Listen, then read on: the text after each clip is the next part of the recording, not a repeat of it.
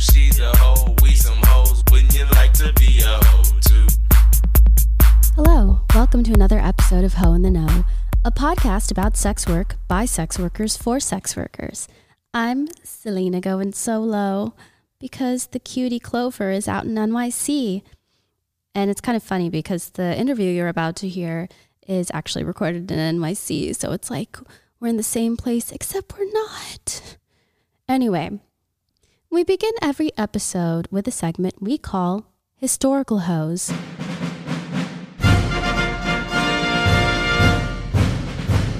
This week's historical hoe, well, actually we have two this week. Our historical hosts this week are Ada and Mina Sims, aka Ada and Mina Everleigh, who are the sisters who owned and operated the Everleigh Club in Chicago. I got my information from Wiki, an article in the Chicago Tribune by Louise Kiernan, and an article in Timeline by Nina Renana Aaron, and both of those articles will be in our bio. Ada and Mina Sims were Southern debutantes who went to finishing school, very fancy, in Kentucky. They came from a wealthy family that owned a plantation. However, they lost most of their wealth during the Civil War. Mina married a man named Lester at 17, and her sister Ada married Lester's brother. The two soon became abusive, and their marriages failed. And the sisters decided to pursue their dreams of acting. Not long after that, their father died and bequeathed them $35,000, which in 19 or 1890 or whatever, whenever that happened, was a fuck ton of money. Anyway, the sisters continued traveling with the theater company until one day they ended up stranded in Omaha, Nebraska. The sisters decided to change their last name from Sims to Everleigh, after the way their granny would sign letters, quote, "Everleigh yours." And they opened the first brothel in Omaha. The brothel was so successful that they decided to open a second brothel and doubled their investment. They eventually grew out of Omaha and set their sights on a more affluent city. Prior to relocating to Chicago, the Everleigh sisters toured brothels in many cities, trying to find a location which had, quote, "plenty of wealthy men, but no superior houses." When they settled upon Chicago, they sold their brothels and purchased a Chicago brothel for the hella rich. They fired everyone and renovated that place, and it was a 50-room mansion. They, quote, "redecorated the entire building with the most luxurious appointments available. Silk curtains, damask easy chairs, oriental rugs, mahogany tables, gold-rimmed china and silver dinnerware, perfumed fountains in every room, a $15,000 gold-leafed piano for the music room, mirrored ceilings, a library filled with finely bound volumes, an art gallery featuring nudes in gold frames. No expense was spared." While the heavyweight boxer Jack Johnson thought $57 gold spittoons in his cafe were worth boasting about, the patrons of Everleigh Club were obliged to expectorate in $650 gold cuspidors. Very fancy. I don't even know what those things are. What is a spittoon? What is a cuspidor? Please write in and tell me. Anyway, the brothel was open from 1900 to 1911, and it was very profitable. The sisters knew the importance of appeasing the local government and had a policy of providing free services for legislators. They also tapped into the hype of exclusivity and wouldn't let just anybody in. A prospective client had to be worthy to be admitted to the club. They had to provide a letter of recommendation from an existing member, an engraved card, or receive a formal introduction by Mina or Ada. At that time, most sex workers were charging $10 for a session, but the Everleigh sisters insisted their workers work for no less than $50 per session. The sex workers also had to undergo courses in culture and manners before even being allowed to see clients. The brothel brought in about $100,000 in profit annually and entertained many notable international clients, including Prince Henry of Prussia, the brother of German Kaiser Wilhelm II, who you might know from World War II. Quote, During a dance performance in his honor, a prostitute's shoe flew off, knocking over a bottle of champagne, which spilled into it. To spare the woman a wet foot, one of Henry's buddies picked up the shoe and drank the bubbly from it. That gesture, an act of chivalry amid revelry, is thought to be the origin of the odd party tradition of drinking from a shoe. Somebody, please tell me, have you ever had anything, like drank anything from a shoe? Drank? Shoes and alcohol, does it go together? Let me know. Their acclaim would eventually be their undoing. The sisters created a leather-bound brochure advertising their establishment that unfortunately fell into the hands of Mayor Carter Harrison Jr., a man who was the embodiment of a limp noodle. He shut down the brothel in 1911, forcing the sisters into a meager retirement of over $1 million. This is 1911, you guys. Like, $1 million in 1911. I can't even. The Everleys tried to settle on the west side of Chicago, but their neighbors didn't approve and drove them out. So they decided to travel Europe, and then they settled out in New York and changed their last name so that they wouldn't be associated with the notorious Everley house, and they could live a quiet little life until they both passed away of old age. And that's the story of the Everley sisters, this week's Historical Hoes.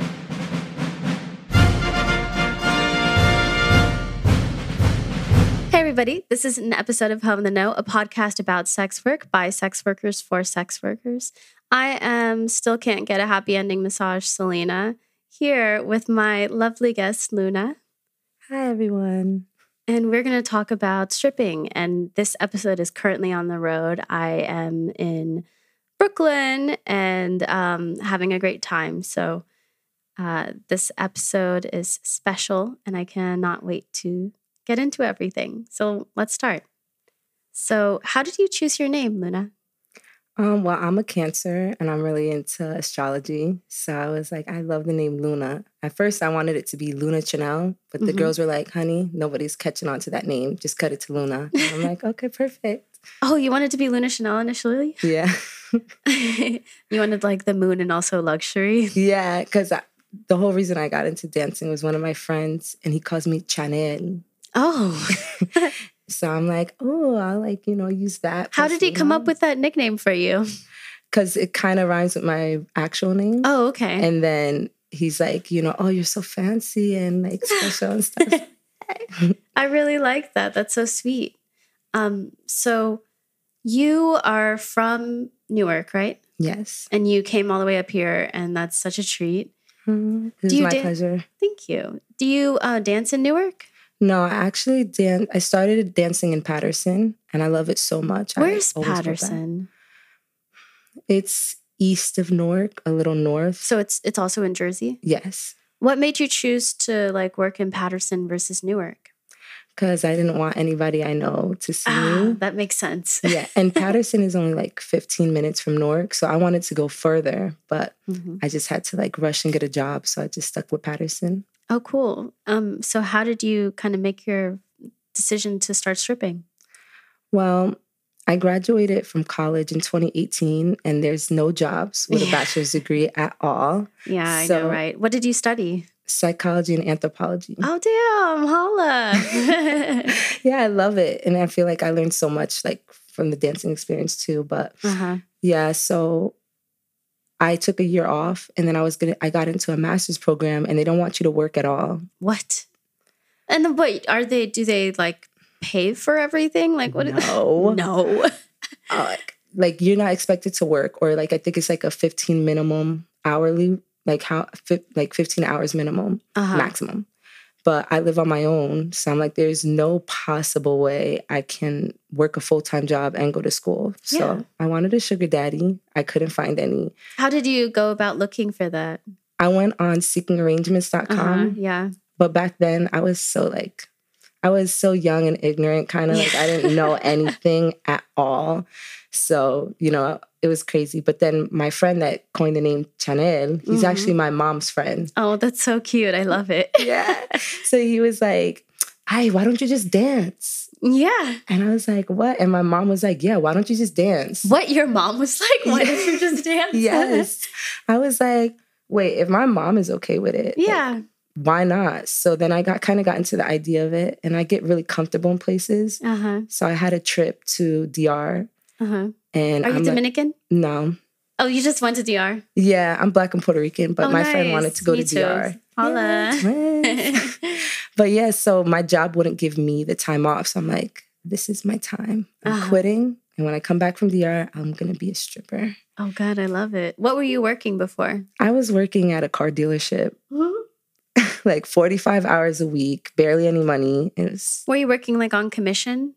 Yeah, like we had not an hourly, but a salary, like $400 a week. Okay. And then commission could be like kind of tough. Yeah, that's kind of hard. Yeah, so it was not enough. Yeah, especially like out on the East Coast like this. Yeah, like my paychecks were always like still like $450, $500. So it just wasn't enough. Even though I loved the job and I was comfortable there, I'm like, I gotta go. So I quit. When I came back from DR, I had negative $300. Oh. I'm like, I need a job today. So my friend, she kept saying, you're not gonna do it. You're not gonna do it. Cause I'm like really shy and quiet in person. Well, I mean, like usually. But she's like, you're not going to do it. And just because she said that, I'm like, I have to prove to her that I am going to do it. So she found all these clubs and we went to Patterson and they took both of us. Oh, I love it. So you auditioned together? No, she didn't go. No, I was so pissed because, I mean, it's kind of scary when you have like no background in that. Yeah, yeah. But she didn't end up coming. She was like, I don't feel comfortable. Oh, no. So she never did it? Well, she started 2 weeks after me. Oh, okay. I told her, I was like, it's not bad. Like, it's actually really cool. Yeah. And then she tried, like, she dipped her feet in, but she's still working on it. What were you scared of initially? Like, before you even went into the audition, like, what did you think was going to happen? And, like, how did it kind of compare? Well, the first thing I was really scared about was seeing somebody I know, because my dad, my dad is the only one who doesn't know, but he's like very protective of me and he knows a lot of people. So that's like every time I would come downstairs, I'm like scanning the room. So I was scared of that. And then I did like a lot of research. So it's like, it can get like grimy in strip clubs. Like these girls are out to get you and stuff. So I kind of had this barrier up. And it was so different. The club that I worked at is tiny, like 4 to 7 girls. Oh, wow. That's really tiny. Super tiny. Like there's not a lot of, like, it'd be like 20 people in there, like max on like a crazy busy day, including the dancers.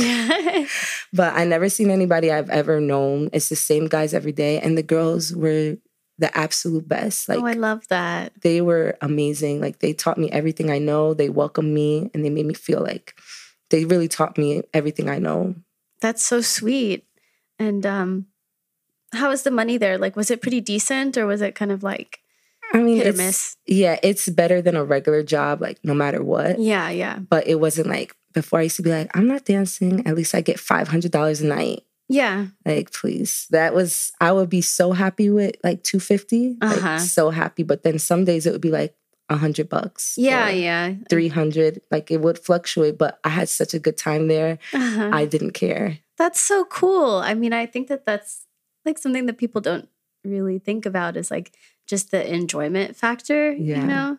And you said the girls were like pretty nice and welcoming. Yeah, like actually I just got hired at a different club because I felt like I was starting to kind of outgrow it. Yeah. And it's not the safest club. Like there's no security. Sometimes there's no managers there at all. What? Yeah. So wait, how do you get your money at the end? So how is it kind of run? Can you describe the club? Yes. So the club is like on certain days there's managers there, but certain days there's not. So it's like the bartender will kind of like keep check of everything. Oh. Nobody's throwing money on the stage. You like have to go around and collect dollars. And then for lap dances, you pay the bartender. And then at the end of the night, she gives you like your cut of the lap dance money. Oh, okay. Mm-hmm. And do you have to tip out? No. Oh, that's so nice. That's not too bad. But I mean, it's like... Yeah, in the daytime, I always work daytime. You don't have to tip out. But I mean, for your lap dances, they're $30 and you have to give $10 to the club. Okay, so like they take about 10 anyway, so. Yes. But I mean, usually like a lot of clubs, they make you tip out on top of that. So. Yeah, I've heard of that. Yeah. No way. But at the new club I work at, it's like bougier, like more high class, quote unquote. And it's still in Patterson? No, that one's in Linden. Oh, okay. But I'm the only Black girl out of like 35 girls. Well, I mean, it's also funny that, I mean, it's like you're so light-skinned too. Yeah. Yeah. It's like you have to be a Barbie doll to like, if you're Black, to work there, you have to be like perfect. You like, have to be like the most flawless Black woman. Yes. Like especially literally. with dark skin. It's like, on my first day, I saw another Black girl and she was perfect. Like she's a little darker than me and her everything like perfect. her body. Yeah. And I thought they just hired girls like that. But then I would see like the white girls or Latina girls and I'm like, no shade or anything, but I'm just like, but the wow. bar is different. Yeah, the bar is totally different. So it's like, even though I make way more money at this club, I still go back to my home club all the time. Like, even if I know I might only leave out of here with $100, like, just to catch up with the girls and the clients too, because it's literally the same clients every day. There might be like 2 or 3 new guys, but it's the same guys. So I just go there on my days off and like chill, drink, sip. That's so cute. I love that. Love it. It's like, it's really like a hangout and like a meeting place. Yeah, exactly. That's so sweet. Do you, at that first club, did you have like private dances and everything? No, there was only a lap dance room. Okay. But in the lap dance room, anything goes. Yeah. Because it's also extremely unsafe. It's upstairs while everyone else is downstairs. Oh, gotcha. And there's no security. So God forbid, like some of the girls, they always looked out for us. Like we always looked out for each other. But they'd be like, that guy, you know, he tried to do something to me upstairs. Yeah. But there's no one there to like call for help or anything. But, you know, you can like set your prices and stuff in the lap dance room. That's nice. So you set, is there like a bottom line that you have to kind of like for a guy to get to the upstairs? Like, yeah, they have to pay $30. $30 to get in. Okay, that's cool. And then is it kind of like an open format, like where you can see other girls dancing with customers? No, it's like literally like a little closet space almost. Yeah. And then it has a curtain in front of it. Oh, okay. So you can't see anything. Okay, that makes sense. That's kind of how it is at a lot of other clubs that I've been to. Yeah. Too. Yeah. So you kind of outgrew your club after like getting your, I don't know, like getting acclimated to it, getting used to. Yeah. It was kind of like the lifestyle was kind of like starting to catch up really fast because I'm like just getting drunk and then like, you know, bad things would happen. And I just felt like I had more potential to not, you know, but just I felt like I could expand somewhere else and potentially make more money. Totally. I mean, just like having the option to make more money is so important. Exactly. Especially whenever it's like an industry where like you kind of set your limit, you know, like what you're going to earn. What was your first audition like? Or did you have to audition at that first club? Not really. So the audition was you worked a full shift and they see how the guys liked you or like the managers, you know, kind of looked at your body or whatever and see how you worked. And then they'll say, okay, you can come back tomorrow. Like at my club, you can just literally show up and be like, you guys need girls today? And then you can work. So it's like real, nice. Super, super easy going. Do you have to wear anything in particular? Like, I know in New York, they have to wear like dresses or something. Oh, no. I've heard of places like that. But at this club, it's just like, you know, bikinis. But at my first club, like you can show everything. Can you be like kind of naked or like have your boobs out and stuff like that? Low key, like on the low. Yeah. They just like the manager be like, make sure nobody sees you because they serve alcohol. But I love that. I you know, I kind of like the clubs that are like a little under the radar, you know, where the girls can kind of do what they want and set their prices and everything. And I think that's kind of like it's freeing to have your own rules, like set your own rules that way. That's exactly how I feel. Because even though I make more money in the other club, I always want to go back to my home club because it's just so easygoing. I just need to learn like the control to maintain, like, you know, keep a handle on myself since I make my own rules. Totally. Did you kind of come in like pleaser heels or anything? Or? Yes. Oh my God. My first heels, like my legs are so messed up because of those horrible heels. Like they were so bad. And then I only had What one did you pair. have? They were pleaser heels, but they're like the $40 ones that you can like, you know, like the cheapest ones possible. Were they like the sandal kinds, like the plastic clear ones? Yes. Or, oh gosh, yeah. They've ruined my feet. And then I didn't know any better. So it was like 3 months in and they were so slippery on stage because like the bottom, it gets like sanded down by the rough wood. So was your stage kind of wood? Like, it was like old wood. Oh Oh God. I always like worry for everybody's knees and stuff. Girl, my knees and elbows are pitch black. Like, oh my they're God. ruined. Yeah. Like, ruined forever because of those wooden floors. Oh God. I just like went to this like strip club event and they had it on like a rough stage, and I was watching this girl dance, and then she like was on her back, and then she got up and I saw like this like sore on her back. Like I just like saw that it had like scraped away some of her skin, and I was my God. No.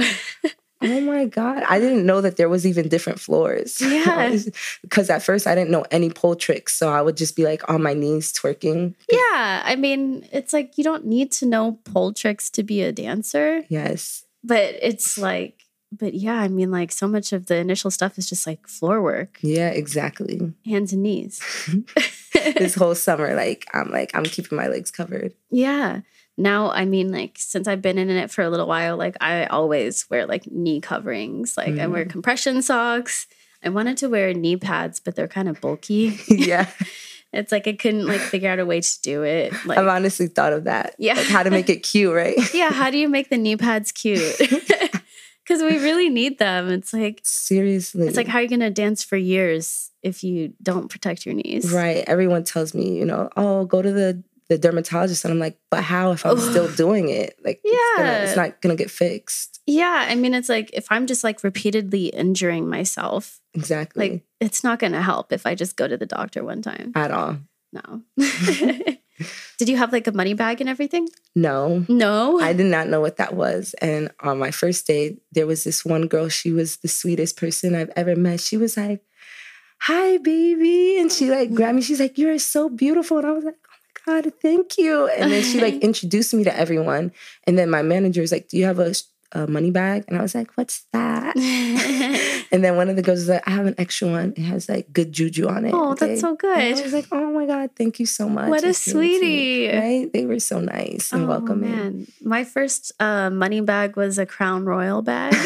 That works though. Yeah, it works. I mean, it's like very much like the baby stripper bag. Seriously.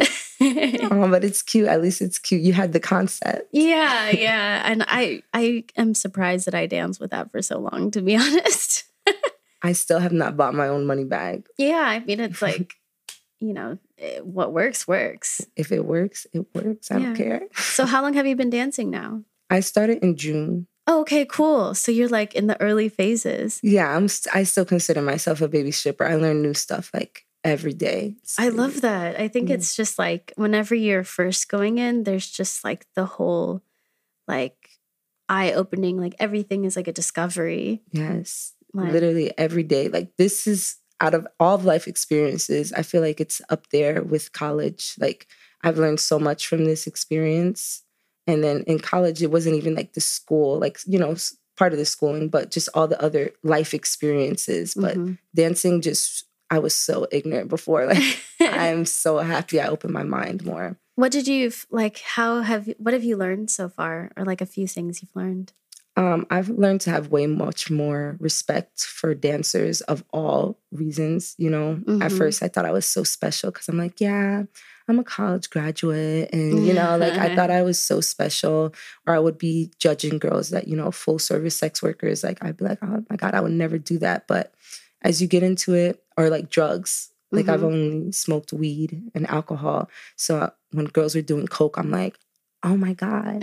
But then it's like, it ended up being like some of my best friends in the club are full service sex workers and they do those drugs. And it's like, it has, like, they're the best people I've ever met. Like, it doesn't mean anything. Yeah, totally. I mean, I'm such a fan of like some of the people who like consistently do full service. Like, they're just like, there's this kind of like real bravery about it because, like, so many girls are talking shit, you know? And the like the stigma of it and all of it. And just like being brave and like doing that and, taking care of yourself, setting your boundaries, negotiating, all of that. Like those are real skills. Seriously. Because you can always just be like, people will say like, yeah, I would do it. But to actually go and do it and be not confident about it, but like, it's secure in it. Yeah. I feel like that is really brave. Yeah, it is really brave.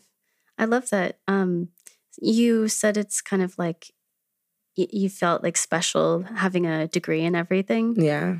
I mean, I think that's something that I also have like struggled with too is like, not trying to feel like having a degree makes you like a better or a higher tier of stripper, because like that doesn't matter. And also, At all. At all. And also like sometimes I'm like, damn, I got screwed over by college. Seriously, it was a total waste of time. Like, yeah, literally getting your bachelor's degree, like you might as well not even go for it. Like, yeah, okay, not exactly, but yeah, jobs are offering me $9 an hour when I graduated. Yeah, same. That makes no sense. Exactly. I'm like, I spent 4 years of my life learning things to get paid minimum wage. Right. It's a slap in the face, honestly. Yeah. Like, all those sleepless nights for $9 an hour. Makes no sense. I know. And like all of the extra things, like being on call really late for like crazy bosses. Like, yeah. It was, I wish I had discovered dancing earlier, but then again, I'm happy I discovered it at my age I am now, because I feel like I was probably more influenceable. Yeah, yeah. Because I'm still even a little bit influenced. But I feel like back then, life is a learning experience. So all those terrible jobs I had, they made me who I am today. So whatever. Yeah. I mean, I don't want to say like I would go back and not do college and not do everything that I've done prior, but I think it's just like changing like how I feel and what I think about, like a trajectory for what people do. And it's like there's not like a linear way of doing anything. So are you in your grad program or? Yeah. Oh, cool. How many years in are you? I just finished 1 semester, so 3 more semesters. Wow. Yeah. I plan on like trying to stop dancing after the 2 years, but I really enjoy it. Yeah. Like most nights, sometimes you have those nights that it's just like, I hate this. Why am I doing this? Yeah. But most of the time I like it. Like, I'm so shy. When I was in high school, I got into like plays and stuff, and then I would back out last minute because I was too scared to perform. Oh. Yeah. But now it's like, it's a performance all the time, like all eyes on you. And it just feels like a whole different person takes over me. And I love that feeling. Like, I'm not ready to give it up. How have you built your confidence? Alcohol.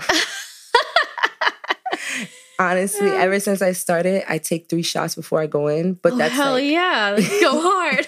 But 3 shots is like kind of normal for me. That's like me being like, okay, I feel a little bit. That's for me to be able to come up to a guy and even ask him for a drink, because I fear rejection. Like, if a guy rejects me, I get livid. Like, my gosh. It ruins the whole shift. Like, I feel upset.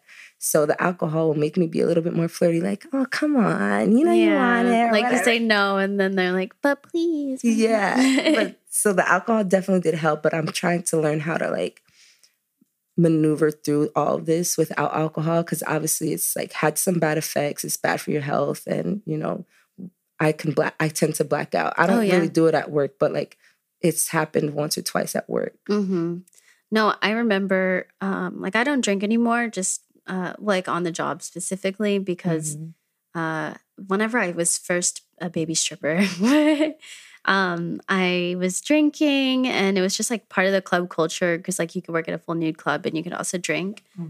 And so it was really chill, and customers like wanted to share a drink with you and all of that. It would break down the tensions.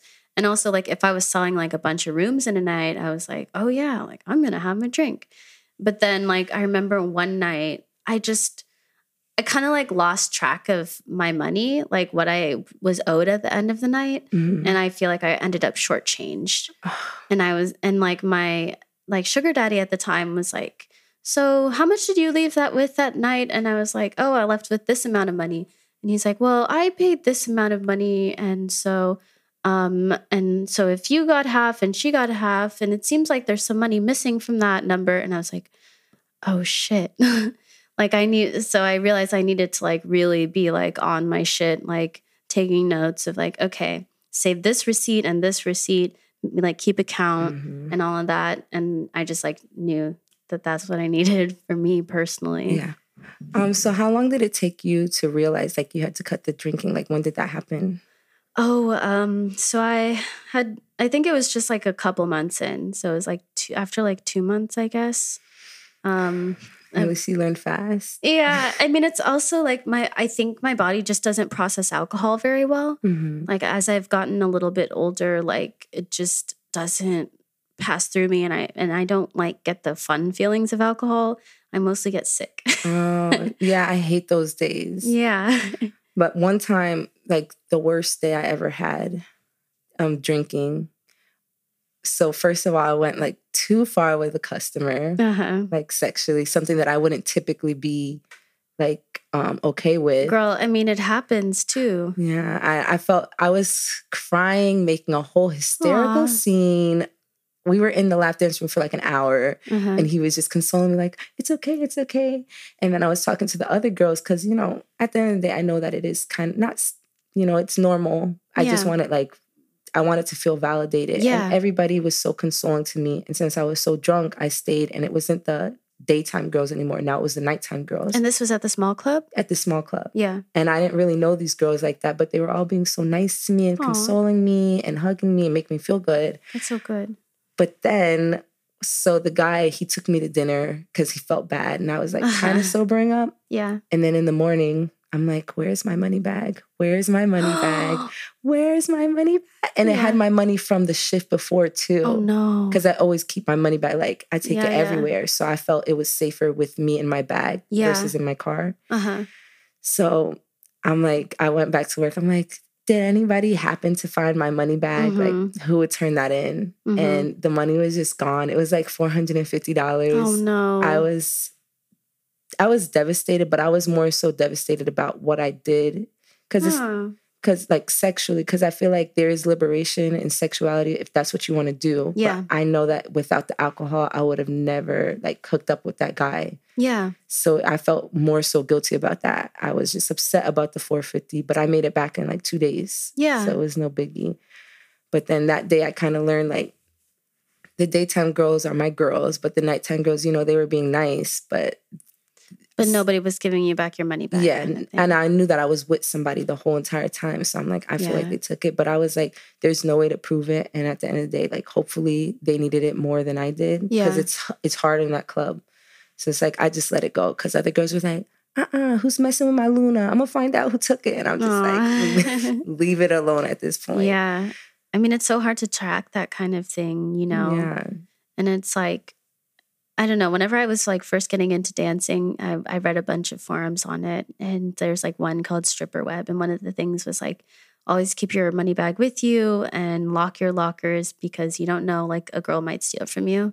But it's like, I haven't had that much of an experience like that. I mean, there are definitely clubs where I kept my money closer. But I think the club where I'm at now, like there are girls who will literally like leave their money like in their bag in the dressing room fully open. Wow. Like it's that trusting. Oh, but I love that. I love that too. I think it's really beautiful to have that kind of trust with your coworkers. Yeah. At both clubs I work at, they don't even have lockers. So for that component, like I feel safe. But like with my money bag, I try not to leave it alone. But with my daytime girls and my nights and my home club, like I would never think they would take anything from me. Like they ride for me so hard. Yeah. I think that's so cool. Do you like, are you a person who kind of like keeps your money in like a place instead of like depositing it immediately? I don't deposit it immediately just because there's no banks around on my way home. And on my way home, I just want to like go home. Well, yeah, I don't mean like immediately, but like, you know, within the week that you get it. Yeah, within a week, I'll end up depositing that's it. Good. Because it's like, at some of the clubs, sometimes the manager's busy and can't give you like the big bills. So then you'll end up having like 400 singles, which is so annoying. So I'd rather just like, go to the bank and deposit it because it's like I can't really use it. Yeah. No, it's like hard and you want to like pay for something and you have 20 singles. Sometimes I do it. Sometimes I will pay like $60 in singles just to get rid of them. No, I mean, also like I think a lot of places that do cash, like they need singles. Exactly. So like we really help. Exactly. That's the way I think of it. Everybody says that. Don't worry, they need singles. Yeah, anyway. They need singles. People want to be tipped too. Exactly. So it's like it's a good economy that way. Right. It makes sense. Yeah. I think it's like, so I remember whenever I first started dancing and all of my boundaries were just so different. Like I was really like unsure about having like people on my nipples and stuff and like body touches. And I wasn't even like, I was just, I think there's just like a time that it took for me to like generally like relax and like figure out like what's okay with me. Are you still in that place like of trying to figure out like what your boundaries are? Yeah, I have a really big issue with boundaries. And I feel like that's why sometimes I don't make that much money because I'll just be like, okay. Because in my home club, it's like, you know, the guys will literally grope you or like, you know, literally touch your vagina or anything. And that's like normal. So you don't want to be the person that freaks out over it. Yeah. But, you know, in my new club, at first they said you can't do that. But then I see everybody still does it. So I'm like, since I started at that club and I felt so comfortable with everybody, I feel comfortable with it. Yeah. But there's certain things like, I don't know, I feel like I'm always playing kind of a role. And if a guy comes off as, like, I can be kind of dominant sometimes, but if a guy comes off as dominant, I'll fall into the submissive role even when I don't really want to. Oh, okay. Do you feel like you kind of make a show of having boundaries just because there's like that stigma? Like I kind of mentioned earlier, a lot of like shaming among other girls of what you'll do or what you won't do. Like, oh, she's a dirty girl, blah, blah, blah. So I think like a lot of people like make a big show of like not talking about what they do or like not talking about like if they have relaxed boundaries about things. Do you feel like you kind of have like to have a bit of like a private face about like what you do in your dances and stuff with the girls at your current club? Well, honestly, the girls at my new club, I get what you're saying, but the girls at my new club, they don't speak English. Oh. Really. It's all like, they're like foreign. So are they like Russian? Or? It's Russians and Brazilians. Oh. And then I'm the only Black girl. Oh, so they just like you can't even communicate like that. Yeah, and then they're just so different. I guess it's probably because it's so many girls, but it's like, it'll be a new Brazilian girl that came in after me and they like welcome her in with open arms. Yeah. But I'd never quite experienced that with them. And I don't know, like sometimes because at that club, they don't dance at all. Like they just hold onto the pole and like kind of sway. Yeah. So I came in like with everything that my like quote unquote hood club taught me. Like they taught me everything. Yeah. And the girls will just be like, the way they're looking is kind of like enviously. And they're like giving me a stank eyes. So I kind of don't like that, but I don't talk to them at all. Some girls are really nice though. And they'll say, can you teach me? Can you teach me something? And I have no problem teaching them. But the girls that like stare at me like with the evil eyes. It's so hard to tell, you know, how a girl feels about you too. Because like, I think like some cultures, like they just have like a stank face. Okay. Like, I mean, so I'm like such a fan of like the Eastern European women that work at my club. They're like, whenever I talk to them, super warm and kind, but from afar, they like look like they hate everybody. Honestly, that really makes sense. And one of my customers the other day, because he was like, you know, they don't talk because they might feel embarrassed that they have an accent or that they don't know the language. And I'm They're like, wow. so shy, so shy. I saw it differently because I'm like, oh, these bitches are mean mugging me. Like, why are they looking at me like that? But it's cultural. Really you have to learn that because this club is just like so completely different from my home club. So it's like I really saw that the first time. I'm like, wow, maybe they're not being mean. Maybe and maybe they're not being judgmental. They're just their faces just like that. Look like that. Yeah. Yeah. I mean, it's like been really like so nice for me talking to some of like the international dancers because like their experiences are really different. And I think like while American girls like really hustle hard, there's just like this like deep necessity to hustle if you're like an international worker, you know, like to support your visa or to support your family and stuff. It's like, but not that, you know, dancers here don't do that. I mean, we definitely support our families and support everybody, but it's kind of like Americans have like a kind of freewheeling, easygoing like way of hustling. I'm not gonna lie, like just being very honest, I've changed my opinion on sex workers since I started working, but I still had this like, I don't know, I feel like it was kind of a privileged outlook because I'm just doing this it's not that I'm doing this for the hell of it. Like, I need it for school and stuff, but you don't have to. I don't really have to. And I have my family that they could support me if I wanted to. And it's like, I changed my outlook, but I would still see it as like, you know, like full service sex work and stuff. I'd still be like, well, I would never do that. I don't get why they do it. But at my new club, I met this girl from another country, and she's like supporting her family, and they desperately need money because people are sick and stuff. Yeah. So she told me one day that she was doing a VIP, and I was like, what happens in VIP? And then she's like, you know, you have sex with them. Yeah. And then she's like, you know, but she was telling me about her sick relatives and that they needed like $2,000 in 2 days. Yeah. And it really opened my eyes. And it's like, at the end of the day, you don't have to have some like drastic story like that. Like, if you want to have sex for money, like that's your prerogative. So it really opened my mind that way, because you never know. Like, she didn't have to share that with me, and I should be okay with her doing that anyway. Yeah. I mean, I think like for me, I've been a little bit hesitant to ask outright, you know, like, because I don't want to make some girl feel like I might shame her. Yeah. There's always like, because I feel, even whenever people just ask me what my occupation is or stuff like that, or start asking like, you know, what do you do as a stripper? Like, what's a dance like? Like, I even get like, oh, like, I don't know if I'm ready to talk about this. Like, you're a stranger. Yeah. I don't maybe trust you enough to like tell you what I do and stuff like that. So to like ask somebody who like you think they're probably doing full service, it's like I have my hesitation, and I get like, I don't want to make her feel uncomfortable in any way. Right. Yeah, that's how I felt, because I was like, a customer told me like, yeah, in VIP, because he wanted to go to VIP with me. And I was like, what happens in VIP? And he was like, oh, don't act stupid. And I was like, what? I'm not acting stupid. That's so like, rude. Right? He's like, you know what happens. I was like, I literally don't. And he was like, you have sex in there. But I thought he was just saying that because he wanted to have sex with me. But this girl, she had been so nice to me from day one. That's like the only girl that was talking to me like 3 weeks in. So I was like, if you don't mind me asking, like, what really happens in there? And then she just told me like flat out. Yeah. But I always try to make people feel comfortable, because I have no place to judge at all. Yeah.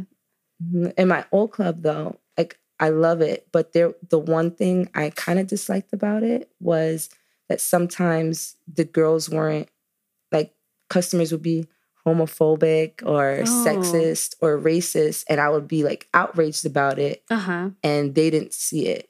Yeah. And that was kind of like a little bit annoying. Like, some of them will even still judge the others, like full service sex workers that they've worked together for years. I'm like, how can you?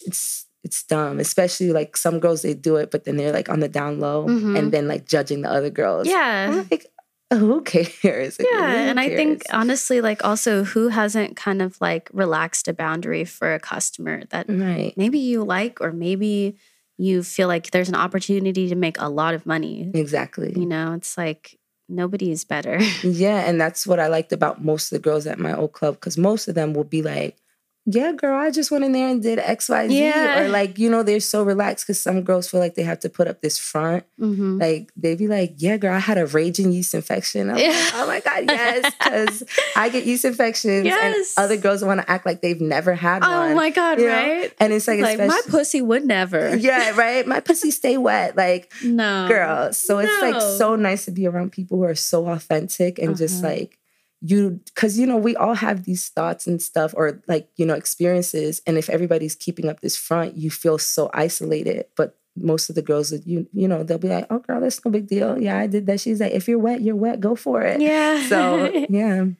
Have you ever like caught feelings for a customer?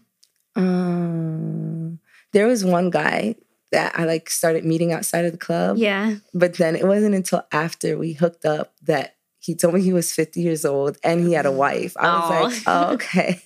Like, all right, you just like finessed the hell out of me. But I never caught like serious feelings. Yeah. No, I feel you. It's kind of like, you know, sometimes you catch feelings and stuff. And also, whatever. Like I've like been dealing with feelings for a customer recently. And we've been like hanging out outside of the club and stuff. And it's like, it's fun, but it is definitely like, maybe I shouldn't like be doing this like as a, I don't know, like, am I hurting my money in a way? But in the end, like, relationships are kind of like more important. Yeah. I think especially since if he met you there, like he knows the real you, because I feel like dating is kind of hard. Yeah. Guys it's like I don't have to like lie. Yeah. And I don't have to explain. Yeah, and he could still be like, I mean, at my old club, there will be like a lot of freaks, like weird ass dudes, but there's plenty of, you know, normal functioning guys that go. So I don't see any issue with it. What do you, like, I think that that's like a really big misconception that people have, is that there's just like one kind of strip club customer. Right. And like, how has that kind of like changed for you, like through your time working? It changed from like, not only within my home club and then transitioning kind of, but in my home club, it's literally like the same 12 dudes. Yeah. Every day, every single day. And it's like, some of them are really respectful, but then some of them are like disgusting and trying to like, you know, get the most bang for their buck. Like they'll wiggle $1 in front of you and want you to like do everything. But they think that $1 is worth your time. Right. Like you want me to like climb to the top of the pole and like fall into a split for $1. Like for $1. For $1. And the way they wiggle it, like, you know, I've experienced some really nasty customers. Like, do you have like tape stuck to your fingers? Right. I hate when they do that. Like, especially if I'm sitting with a guy and he does that to another girl, I'm just like, give her goddamn $1. Yeah, just give it to her. Especially when you're trying to collect money like fast and stuff. And this guy's like, but yeah. It's like, and also I'm just like, who thinks that $1 is an incentive? Like if I wiggled $1 in front of his face, what would he do? Absolutely nothing. Nothing. Literally nothing. Like, of course we want our $1, but it's just like, for me, the $1 is more of like a symbol of respect. Like, obviously, I know the $1 is not going to do much, but I hate when the dude won't give me a single $1. Yeah. Just give me $1 and I'll go away. Yeah. Like, especially if they don't say anything and I'm just there like, hi. Yeah, you're like dancing in front of them. You have your tits out. Right. Smiling and cute. Like, right. And compensate me. Yes. But yeah, there's so many different guys though, because some guys, a lot of time, I'll like latch on to a guy that's not perverted. And then we just talk, and they tell me so much of their life experience. And it's just like, wow, you're kind of cool. Yeah. And at the other club, it's the same thing. Since they're not so gropey and touchy, it's more talking. So there's so many different guys. Yeah, there's so many different guys, and like what people want is like all over the map. Literally. And sometimes I actually kind of feel bad. Like I've had a couple guys that they like end up falling in love with me because of the way like I talk to them and listen to them. And it makes me feel bad because I'm like, I don't want to lead them on, but I do want your money. Yeah. I mean, it's like not going to be reciprocated, but it's like you should know that you're in this environment, you know? And you should be compensating me. Right. Like, because some guys seriously think I'm about to be their girlfriend. I'm like, you literally met me at the strip club. No. Like, what did you like? What did you think? This isn't like Tinder.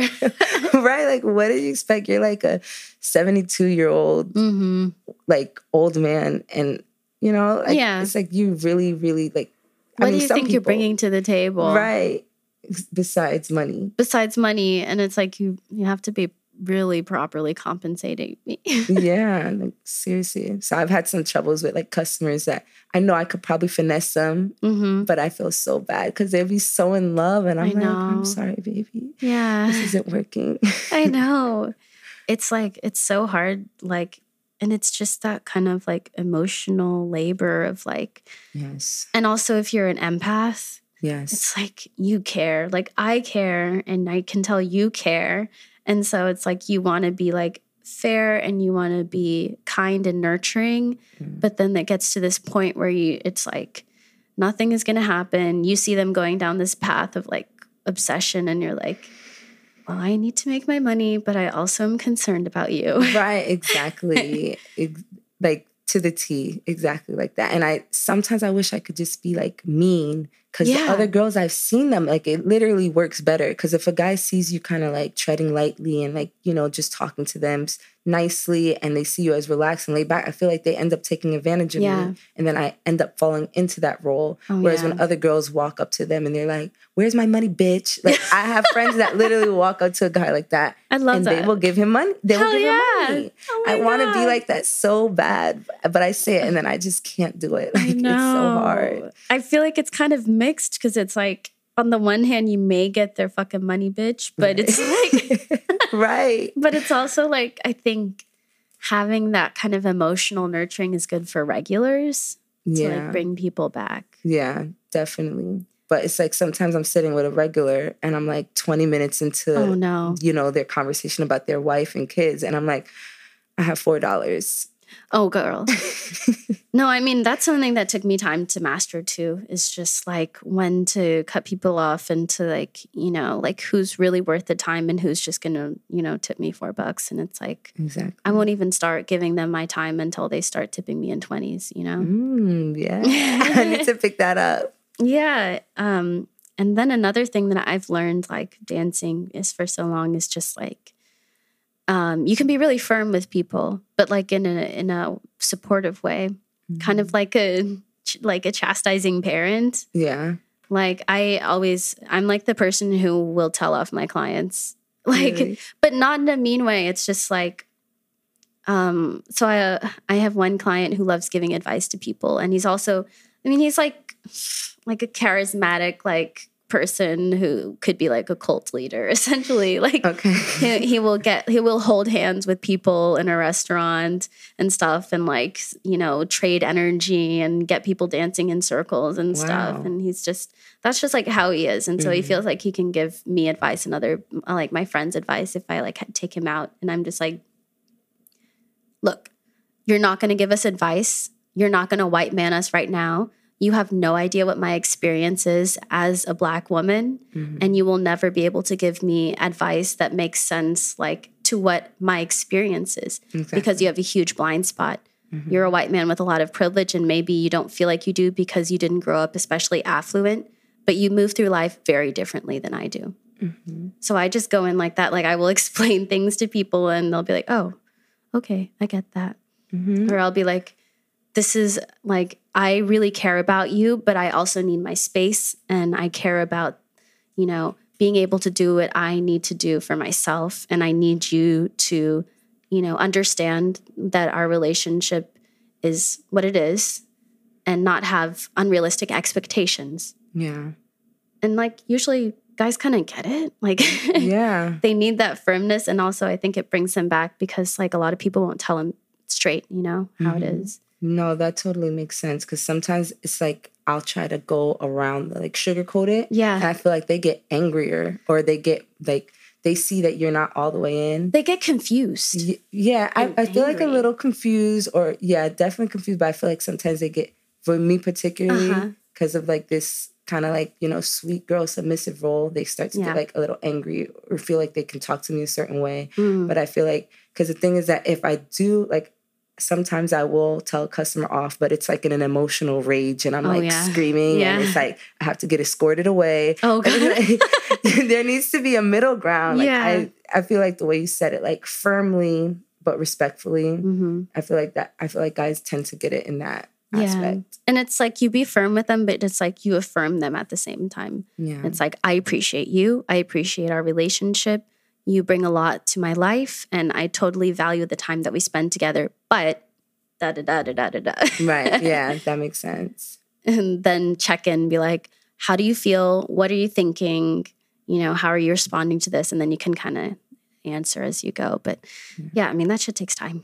Yeah, I feel like I'm going to eventually get there, especially now that I kind of got out of my comfort zone. Yeah. Now, because like this guy that I met at the club, he did a money shower me once. Oh, I like that. Yeah. Good. And then he was like, I want to take you out to dinner. And he was like, with most customers, I'd be like, this week isn't good. You know, I'll keep doing that over and over until it just like, you know, they stop asking. But he was like, well, how about Monday or Tuesday or Wednesday? Damn, this man has an open schedule. Right. I'm like, what are you doing? You have nothing else going on? Exactly. So we end up going out. And then it's like, it was nice, but then he wants to be like kissing and acting like girlfriend and boyfriend. And I'm like, you're not giving me money though. I'm not like hanging out with you just for dates. Yeah. So God. He's been blowing up my phone for like a week, and I kind of was ignoring him. But then he's like, I was just like, I have to be straightforward because I don't want him to get angry or upset. Because when I see him, I still want to say hi. It's just, you know, I can't be texting you all day and going to dinner with you all the time. So I like stood my ground a little bit. Good. I was just like, I don't see this going anywhere further. And he got it. Like, when you're simple like that, no long explanations, they tend to get it. Oh, yeah, totally. I mean, I've definitely like gone on my share of like dates to nowhere and not getting compensated. So Yeah. and like just feeling that obligation, I think it's like something that as women, like we're conditioned to feel like, oh, I need to be like so gentle with him and his feelings and not hurt him. And, you know, it's okay. I'll just do this so that, you know, I don't hurt him. Exactly. When they will not give a second thought to No, they will not. And they really won't. And they don't understand, like, they're not registering how aggressive it is to like blow up your phone or to like be that like insistently available. Mm-hmm. Yeah. And I've had like this first guy that wanted to be my sugar daddy, but he was just like so old. He looked like 90 and he wanted to be my sugar daddy. But what I loved about him, he was so respectful. He's like, nice. we won't take this to the next level until you're comfortable. Like, I understand the job you have and it can be unsafe. I want you to trust me.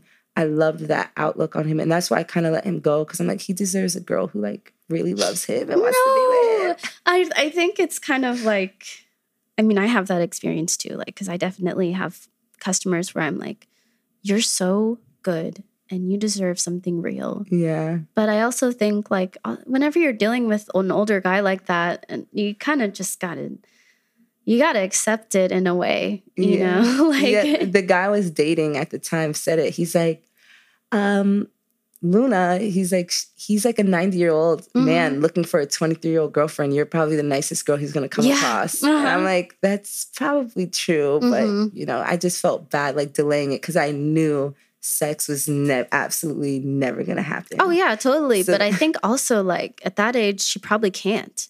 But he wanted it. That's why he's like, come to my house. I'm like, I felt bad with him asking continuously. So I kind of, like, cut it off because he knew it was never going to happen. Oh, well, if he was pressuring you for sex, then it's kind of a different thing. Yeah, I mean, he wasn't pressuring me, but he eventually wanted to get there, and it was never going to get there.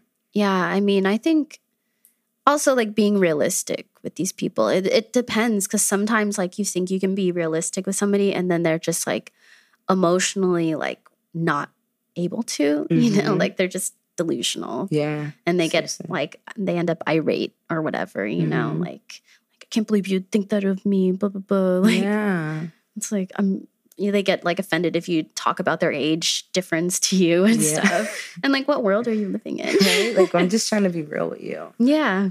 Yeah, I recently had another guy that wanted to be my sugar daddy, but he was a compulsive liar. And he was also extremely aggressive. And I'm like, you know, you have to relax because it's like, I just met you. Girls are out here getting kidnapped and shit. And you want to just, like, you know, jump board. That's what made me miss the first sugar daddy, because I'm like, at least he like respected my boundaries and understood where I was coming from. Yeah, I think it's also like you can really kind of sit and wait for your sugar daddies to come to you. Yeah. Like, I think that, I mean, one of the biggest mistakes I made back when I was looking for a sugar daddy on Seeking Arrangements and stuff, well, it was when I just didn't know how to do it properly, I think. And I didn't know what I was looking for. I didn't know how to, like, suss out people's intentions and income levels and stuff like that. But also I was, like, trying to do it too fast. But I think, like, now that I've been in this industry and now I have, like, a handful of daddies, it's like they kind of come to you and, like, there's just a way about them, like a way of knowing, like, that they're serious and that they're, like, going to be the right fit for you. Right. And it's, like, important not to just kind of rush it into somebody who says they want to be a sugar daddy. Exactly. Because I think a lot of times the guys who say it are not the guys who can provide it. Agreed. Because, like, at the end of the day, I don't want a relationship with these men, but, like, I want to at least enjoy my company with you. Like, this guy, this most recent guy, it was like, I need payment just for texting you because you're so fucking annoying. Some people are fucking high maintenance. Yes. And it's like, oh my God, you're so annoying. Like, I want a sugar daddy that is like, at least I enjoy his company at the minimum. Like, because even though I don't want to, you know, you can be old and we still enjoy our company together. Definitely. I think it's like, it's really just a matter of, like, what their maturity level is and how you relate. Like, are your personalities compatible? Yeah. And, like, that's so important because it is a kind of relationship. Like, it takes the time of a relationship and the mental energy of it and, like, that's so true. Like, romantic creativity to sustain. So yeah, I guess it is kind of a relationship. Yeah, so it's like you really have to, like, that compatibility is, like, kind of underestimated. It's so important. Yeah. Like, for me personally, I can't just be like, you know, with some annoying dude and just get all his money, like, I have to at least kind of like you, because I'd rather just pass up on the money if you're going to be that annoying or, you know, like, you know, saying racial comments or anything crazy. God. Yeah, because in my new club, it's like you'll get guys that they don't like black girls at all, or guys that like kind of fetishize black girls. Yeah, and those are both like not the right one. It's like I just want to be a human. Yeah, I'm just a woman. Yeah, like no biggie. Yeah, I think also what's like really great with sugar dating and being a stripper is like you kind of have a price point set. You know, like you know that on a really good night you can make X amount of money. Yeah, and so to like take it outside of the club, for me, I'm like I need to have like at least the highest end of whatever I'm making at the club. That makes sense.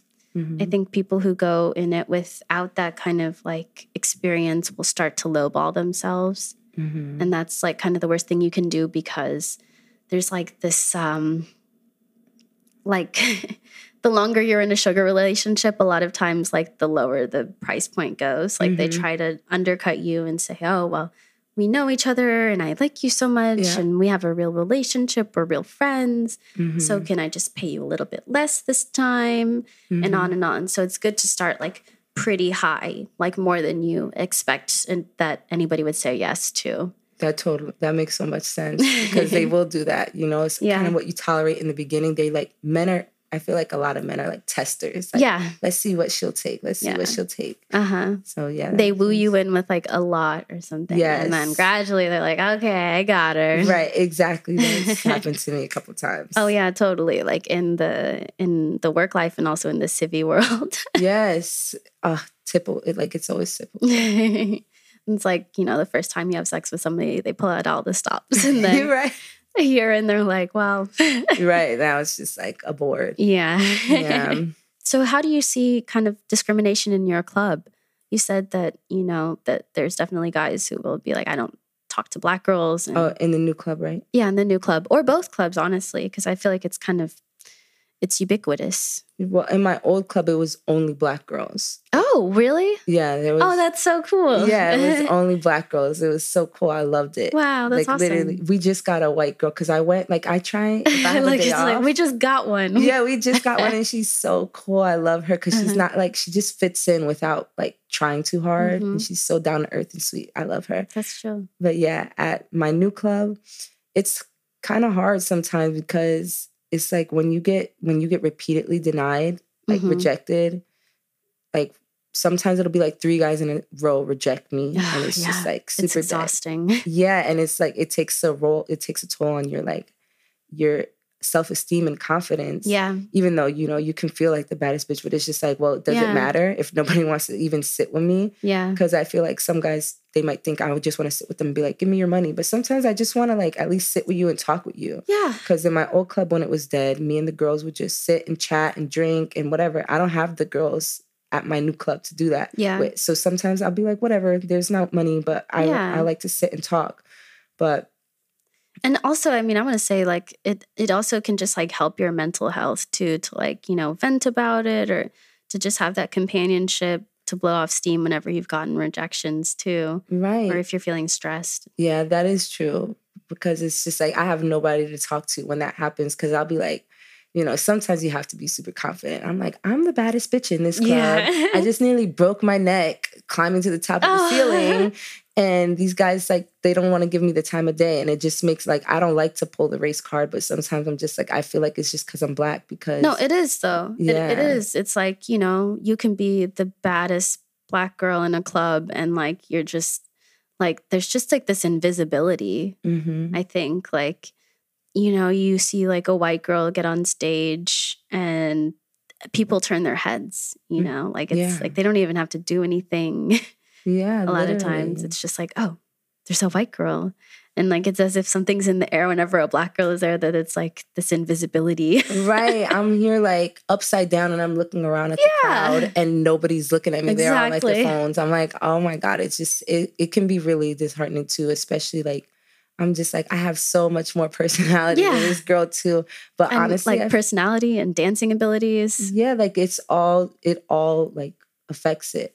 But honestly, I do feel like it's more so from like non-Black people of color. Because like white guys, they love me. But sometimes if there's like non-Black people of color there, they're the ones that won't even want to tip me. And I'm just like, why are you this way? And they're like, I always tell them off. I'm like, you're here to spend money, aren't you? Give me $1. Like, I'm like a mobster. I want my dollar. I mean, it makes sense. Yeah, it's like, it ruins the mood. But yeah, I definitely feel the discrimination a little bit. And sometimes like, I feel like guys don't want to give you as much as they will give another woman. So it's crazy. No, I definitely have a lot of customers that think that they can like pay me less because I'm a woman of color. Yeah. Like that I'll just do more for less. Right. I really started seeing that. I feel like I didn't really experience anything until I got deeper in. And it's like I said, every day you learn something new. Like, oh, okay, so he would give her this much to do this, but he'll only give me this much to do that. Like, it's crazy. It is crazy. I think it's also like interesting now to like working with so many like Eastern European women. Like I also see them experience xenophobia. Like, so xenophobia is just like the fear of foreigners and just like discrimination. Like, you know, if you notice that somebody just isn't from there. So people discriminate against them like with their accents and stuff. And they say like, they'll just say all kinds of stuff about like, oh, I don't like European or Eastern European women or Russian girls. Like they're all just this or they're all just that. And honestly, I have experienced that. I've worked like, there was like a couple clubs that I've worked at in between like for a day or two. And it also had like a lot of Russians.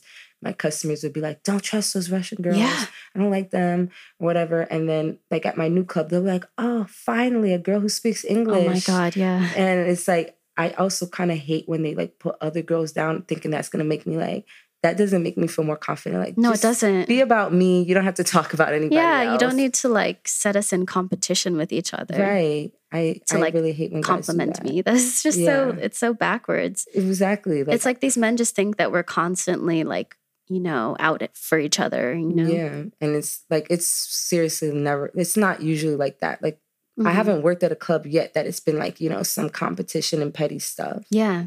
Really? Yeah, no, I mean, I haven't really noticed that there's definitely clubs that I've worked at where it's been like very cliquey and stuff, but it hasn't been like overtly competitive. And I think there's a lot of like cooperation and sharing and like, you know, teaching between dancers. Yeah. Even at like one of my least favorite clubs like that I worked at, like girls were still like really nice, always like talking to the new girls, willing to like share tips and stuff and just like generally supportive. Oh, I love that. Yeah. I really like that. Like I try to do that for new girls when I come, like when I see a new girl at any club, even if I'm not established there, like try to be nice to them because I know that on my first day it was terrifying. Like my friend that I told you about earlier that she started dancing like 2 weeks after me, the girl that had welcomed me in wasn't working there anymore. So it was like the girls were kind of cold to her and then she never came back. So it's like, you know, just that little bit of like warmth makes such a difference. Right, exactly. Because if that girl wasn't there for me, maybe I would never came back either. So I try to make the girls feel comfortable, you know, like try and feel them out a little bit, especially when they're, you know, quiet. Just want to see where they're coming from. Yeah. I mean, it's always like really cute to see like a baby stripper like come in like the first time. Maybe they don't have pleasers or anything. They're just in like whatever heels they have and stuff. And I'm just like, oh, you're so sweet.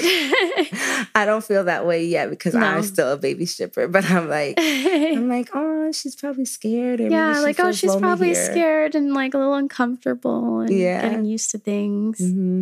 It's like, I mean, it's always like, I love kind of helping or like mentoring other girls at my club since I've been there for a little while. Like I love to like, you know, be there to support people if I can or like give them tips like, oh, like you're new, talk to this guy because like he always buys dances with new girls. Any new girl, he'll always like tip you like at least $60, like go over to him or whatever. Like I love to give advice like that. That's so awesome. Because it's like, it's a hard transition and it can be really lonely.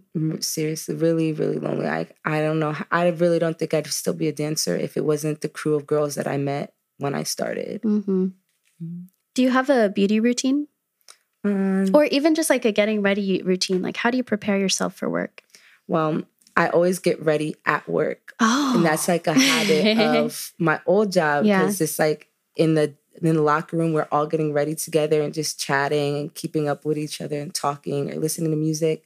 So it was more like a socialization type of thing. Yeah. But at my new club, it's like dead silent. And I'm here like getting dressed. And it's like, you know, I always come kind of late. It's like the rules are stricter at the new club. Yeah. So it's like, sometimes you got to get there before 12 and you get there at 12 and they might be like, all right, you're up at 12:20. And then my face is not done at all. You have like one eye on. Yeah. And you're like, so you just have to run up. So it's like it's different, but I might start just getting ready at home because it's like, it's not worth it. It's kind of boring at this new club to get ready there. Do you kind of like roll in like sweats or like some comfy outfit? Yeah. Like I'll have like a big baggy t-shirt that I slept in. Like my wig is lopsided.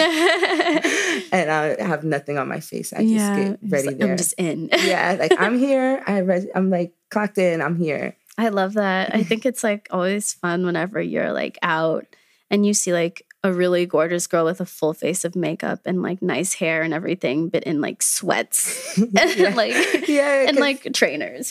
Right, because at the end of my shift now it's the same outfit but with like lashes and like smoky eyes. Yeah, you're like, she just got off work. Yeah. Then do you like kind of take time to prepare yourself like mentally or physically? Like do you stretch or do you drink tea or eat I stuff? drink tea at night. Like when I get home, when I get home, I like to smoke a blunt, drink some tea and just like unwind and relax. But before I have to stretch or else I'm like, I can't even lift my leg on stage. It's crazy. Like I have to stretch. But I do need more like mental training because it really is like, you know, I've heard girls say like, I needed a mental break, so I didn't work for a month. Yeah. And I'm always like, how? I don't get it. But it does become like emotional responsibility. Like, you know, I feel responsible for these men's emotions or like the other girls that I'm working with or the managers or my own emotions. So I do probably need to like start doing meditation or something or journaling at least. Sometimes I journal, but it's like, I don't want anybody to find it. So no, and it's hard. Do you live with your family? No, I live by myself, but my cousin does live with me. And I used to have like my boyfriend over all the time. So I would get scared that he would ever like open my journal because I'm real careless with it. It'll be like on the bed or on the floor. Yeah. So I get kind of nervous. Did your boyfriend know that you were dancing? Yeah. Oh, that's cool. He wasn't really my boyfriend. He was some guy that I had started dating. You were talking to. We were talking. Yeah. And we hit it off. So I'm like on day 2, I was like, I just feel like I need to tell him because I just don't want to like create a bond with somebody and then tell them that because I can't, I'm not going to lie. And then, you know, everything falls apart. So I told him right away and he was very cool about it. That's cool. And respectful. But I feel like it kind of like latched me onto him because sometimes he's bad news. But then I'm like scared to get out there in the dating world and have people that don't accept me or have people that use it against me or try to take advantage. Yeah, or try and tell you what to do. Right, exactly. Yeah, it's hard to like find a good supportive partner. And also I think it's like, I don't think like most of us have partners who we can like fully disclose everything to. Yeah. Like even with my partner, like I don't fully talk about everything that I do at the club. And it's just like for his health and for my health. And also because like sometimes like I have mixed feelings, you know, like maybe it's something like I'm still like thinking about what happened and how to talk about it and how I feel about it and when I think about it. Yeah, no, that makes so much sense because that's exactly how it is. Like sometimes I'm like, you know, I went a little farther than usual, but I'm not going to tell him like, he doesn't need to know as long as, you know, everything's safe and stuff. But yeah, I try to like, as sometimes for, like you said, both our health. And it's true because sometimes you do something you're just really not sure, like, was I comfortable with that or was I uncomfortable or did I like that or did I not like it? And it's like, if you have like a supportive partner too, it's like, you know, my partner, more than anything, he'll just get concerned. He'll be like, are you okay? Like, what's going on with your emotions? Like, is your body okay? Like, do you like what, you know, he feels like he needs to like help and is like gets concerned and anxious about me and my safety. Yeah. Which is totally like such a beautiful response. Right. But it's like, I'm already stressed. Right. And I like can't be handling your stressed emotions about it too. Exactly. Yeah, that makes sense because like a lot of guys, it's like then you'll have to end up taking care of them when it's something that you experience. Yeah. Yeah, I think it's hard. Do you have like a community of people that you can talk to? I mean, you kind of say that you go back to your old club and that's like a way that you can like talk and share things and catch up? Yeah, it's mostly them because they're like, I talk to my mom all the time. Oh, that's so nice that you have like a really like she's come and watched me because she used to go to strip clubs all the time. What a great mom. And all the girls will be hitting on her, and then she's like, "No, my girl's on stage." Oh, that is so cute. But my mom, obviously, she's like, you're just a dancer. Like, there's no harm in that. And I'm like, sometimes there's other things, but I definitely don't ever want to worry her. And then, like, my friends too, like, they're open, but there's just some things that you will never understand until you're actually a dancer. Oh yeah, there. Totally. There's just like the real nitty gritty of it too. It's just, I mean, there are definitely some clubs that are exclusively about stage and very like superficial, but I think a lot of clubs are not. Yeah, exactly. It's more so like, everything that goes on behind closed doors. Yeah. But I guess my community really is those girls because I know that they're never going to judge me. Like I could tell them anything and they're like, "Oh girl, I want to do that." Yeah, they're so cool. And it makes me feel so validated because you might feel like comfortable with your friends or your mom, but then they make you feel a certain type of way about something you did or, whatever. And then it adds on. Now it's like, damn, maybe I really was wrong or maybe I really shouldn't have done that. Yeah. I mean, it's hard whenever you have people who just don't get it and you're talking about it and it's like this super vulnerable thing. Yeah. I mean, I still have a lot of trouble like expressing, like talking about what I do, like what extras I provide and all of that. And it's like, and I've been in this industry for a little bit. So it's like, it's hard to kind of overcome like all of those external pressures to like be a certain thing. Right. And like you said, like sometimes you're still like juggling with how you feel about it. Yeah. So sometimes that's why I feel like I have to like explode and talk to somebody. And then sometimes it's like the wrong person. That's not the wrong person because no advice is necessarily right or wrong, but it's like somebody that's going to make you feel worse about it. Yeah.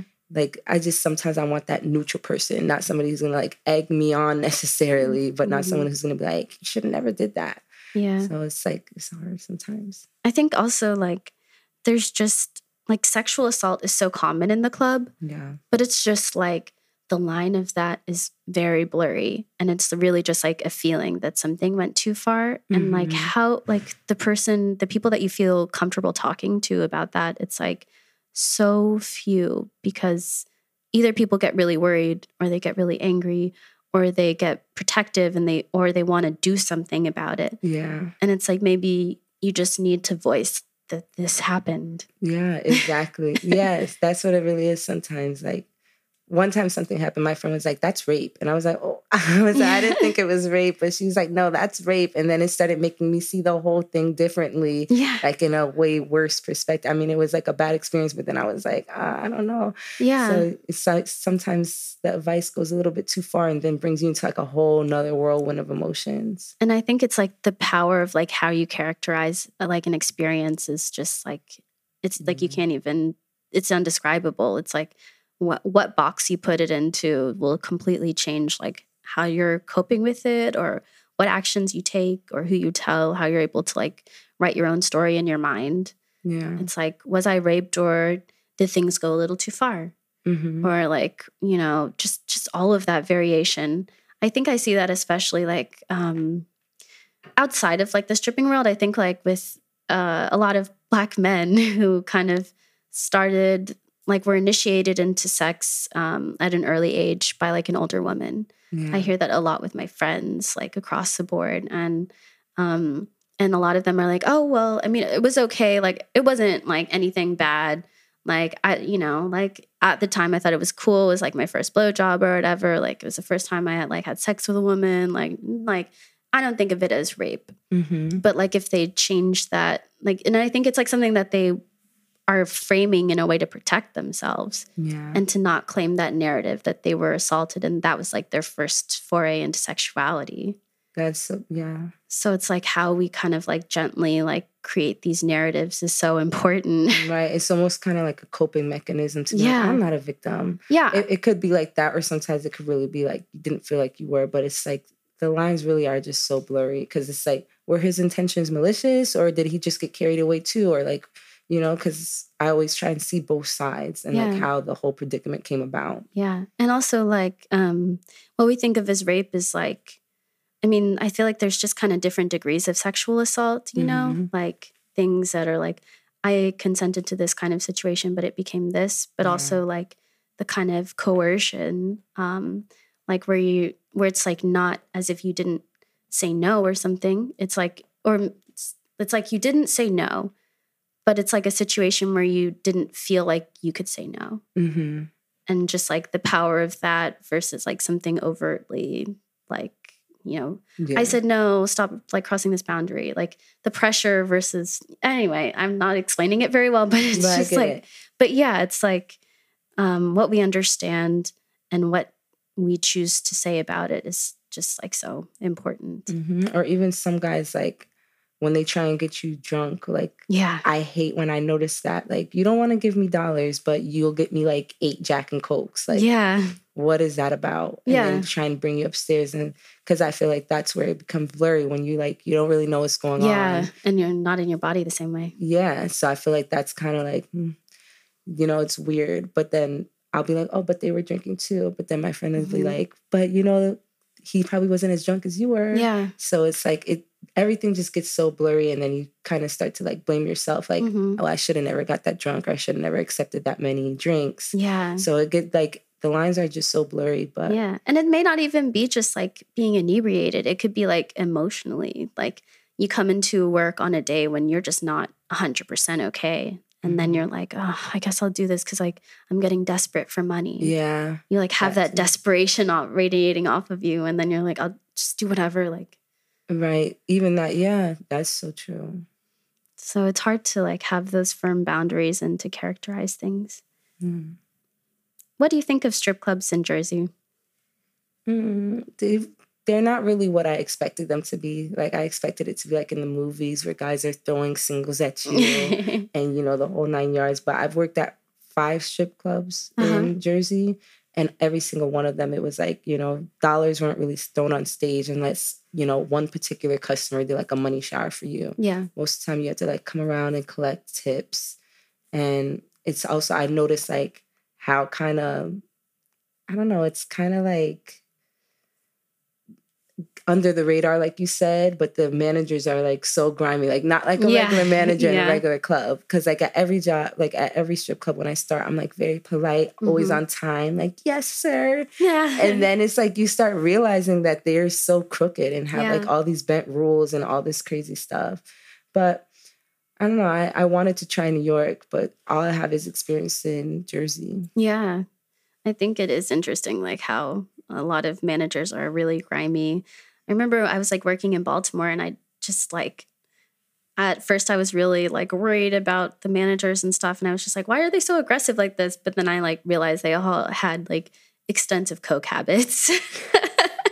Yes. At first, like I could never tell when someone is on coke. And now I can kind of tell. Yeah. But they're like, yeah, he's off coke right now. And then I'm like, oh, I have no idea. Oh, that's why he's raging right now. Yeah, exactly. Because like, I guess when people were on coke, I thought they were like maybe drunk or like, or sometimes I can't even tell, like, because you know, some people just do it all the time, so it's hard to know. And like the girls at my club, they told me, they were like, you know, when you first started, we would hide from you because you seem like such a good girl. Oh, like, really? Go do the coke behind bars. They were like, now, they were like, Luna's too cool. She's so cool. Now we don't care. And they like just do it in front of me, and I don't even see the transition. Like they're just having a good time, like chilling. I'm like, wow, it's nothing like how you expect it to be, like on the streets or something. Yeah, no, it's not so wild. It's just kind of like it becomes this casual thing. Yeah.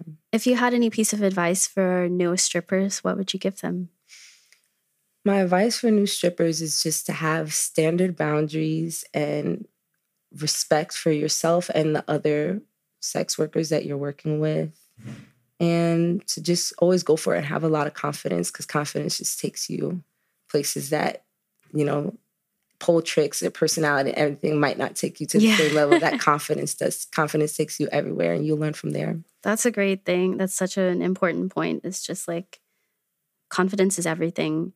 And like customers feel it radiating off of you. They really do. If you're not confident, they feel that too. Yes. I got customers, they're like, he was like, who's the baddest bitch in here? I didn't hear what he said. And I had no idea what he said. I don't even think I responded. I don't even think I said me. But he was like, yeah, you're damn right. He was like, if you said anything else, I would have walked away from you. And what? I had no idea what you said. Oh, God. But yeah, they customers love confidence. Yeah, they do. And now it's time for a quick commercial break.